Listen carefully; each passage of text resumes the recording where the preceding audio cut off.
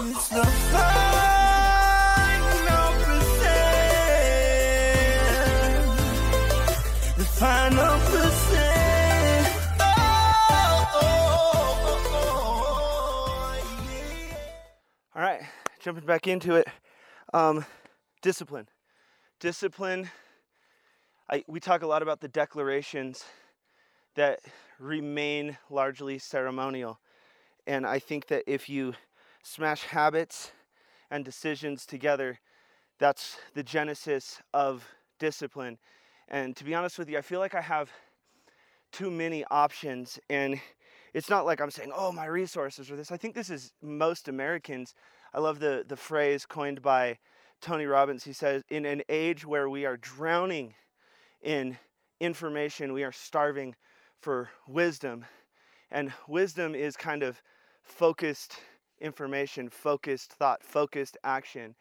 And, it's like, do I shoot this or do I go down and actually have some unplug time? I'll tell you, one of the things that's happening to me is I feel like I should always be productive. Kayla and I were talking about this earlier. I tried to unplug, but I found myself feeling guilty because I wasn't being productive. I wasn't getting something done. I wasn't this. And so she said, well, why don't you go, get a workout in? You're talking about this marathon and, we're up at, 12,000 feet. I'm on the top of the snowy range right now. And she's like, by the way, why I'm out of breath is I've literally been working out up here and kind of started having my thoughts get focused. So I wanted to, phrase some of them. Maybe they can help somebody. But, my options are, like when you say yes to anything, you say no to everything else. And I have to say, okay, what are the pillars of my existence?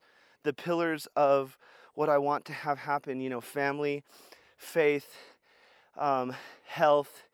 Wealth, I think, is a little subjective. I mean, wealth is the four freedoms that we talk about, money freedom, time freedom, freedom of expression, and geographical freedom.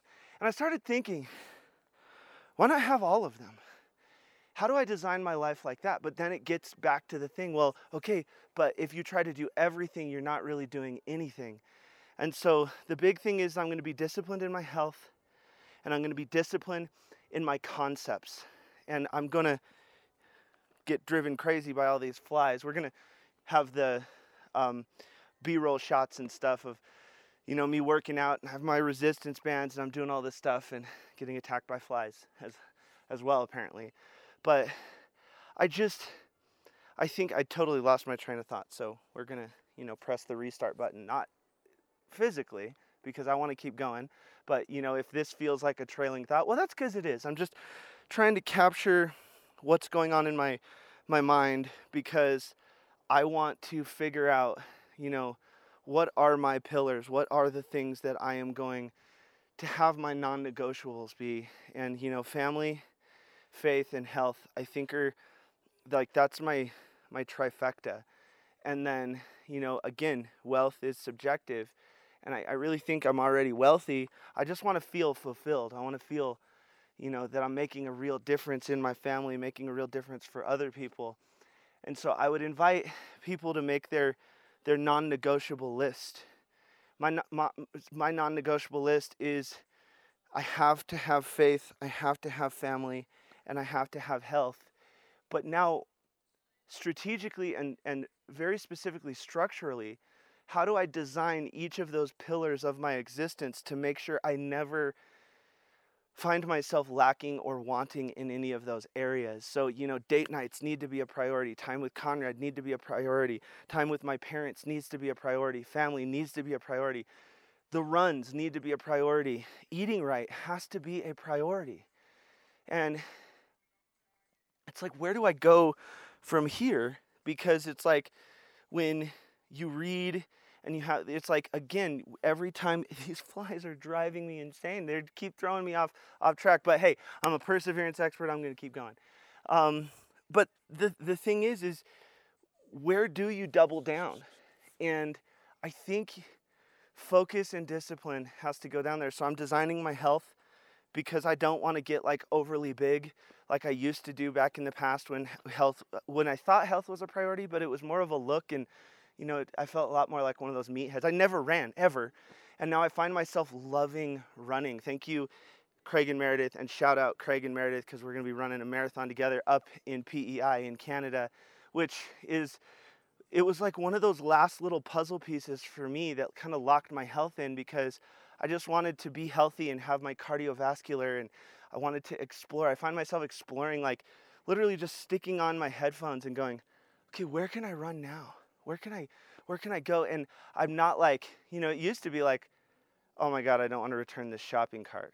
And I might have looked good on the outside, but I wasn't good on the inside, because I didn't want to keep, pushing. So it's like I was a selective perseverance expert. And so I'm making the decision to become disciplined in these pillars of my life. So I guess where I want to go with this is, what are the pillars of your life? Let's at least identify 3. If you have more than 3, I think that's where it's like, oh, I want cars, and I want this, and I want family, and I want trips, and I want to travel, and I want this.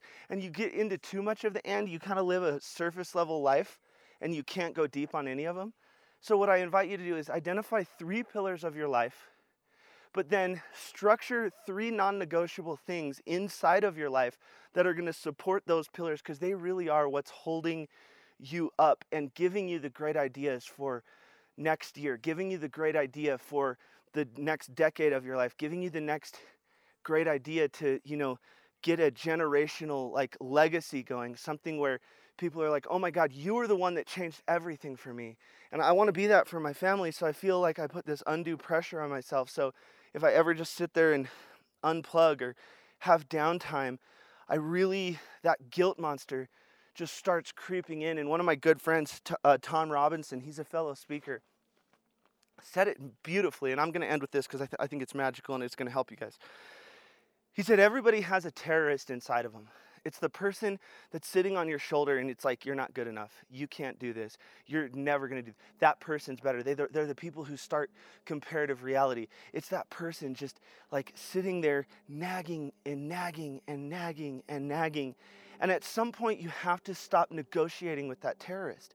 At some point, you have to stop letting that person have power inside of you. And everyone, I love the saying, we never actually get rid of our demons. We only get disciplined enough to rise above them. And I think that can help a lot of people out there, because we try to do too much. We try to go too wide. We get over-leveraged in our time, energy, money. We over-leverage the people. We don't double down and have those deep relationships that we need, all because we're trying to please this terrorist inside of us that's saying, you're not doing enough, you're not good enough, you're not smart enough, that person's better. Or they're starting to look, that person's trying to do this. They're trying to drive wedges into you and your future, and you and someone who's challenging you in the right way. And I'm telling you, stop negotiating with terrorists. Stop negotiating with that little voice inside of you that is tearing you down day in and day out. And I think that if we can get disciplined enough to rise above our demons, we're going to really live a much better life. The problem is, when we dip down into that valley, we just can't fly as high as we normally do on that day. Our demons are right there to try to grab us and pull us down into the despair and what I like to call the plum party. So, I'm up here just collecting my thoughts and running and working out, and I have these, I'm trying to get disciplined back in because I'll be honest with you, I did not want to do this today. No part of me wanted to do this, but I'm here, and I'm going to keep going, because I'll tell you right now, this is a decision right now, and I'm really leaning on the fact that I am persevering through it, but it has not turned into a habit. It has not turned into super discipline to where it's automatic. I wake up and I'm like, I'm just going to do it anyway. I don't have that yet. I'm working at it right now. One of the things, and I really will end on this. My wife coins it, I don't know where she heard this, but she says it to me all the time. She says, Greg, you can be a work in progress and a masterpiece at the same time. So give yourself a little bit more grace, because you're doing a fantastic job. And I want to tell each and every one that listens to my podcast that you are a masterpiece and a work in progress at the same time. Keep going. You've got this. If you need any help, or if you want to talk about it, reach out to me, engage with me, and let's do this together. Let's start a community that has fun and lifts each other up.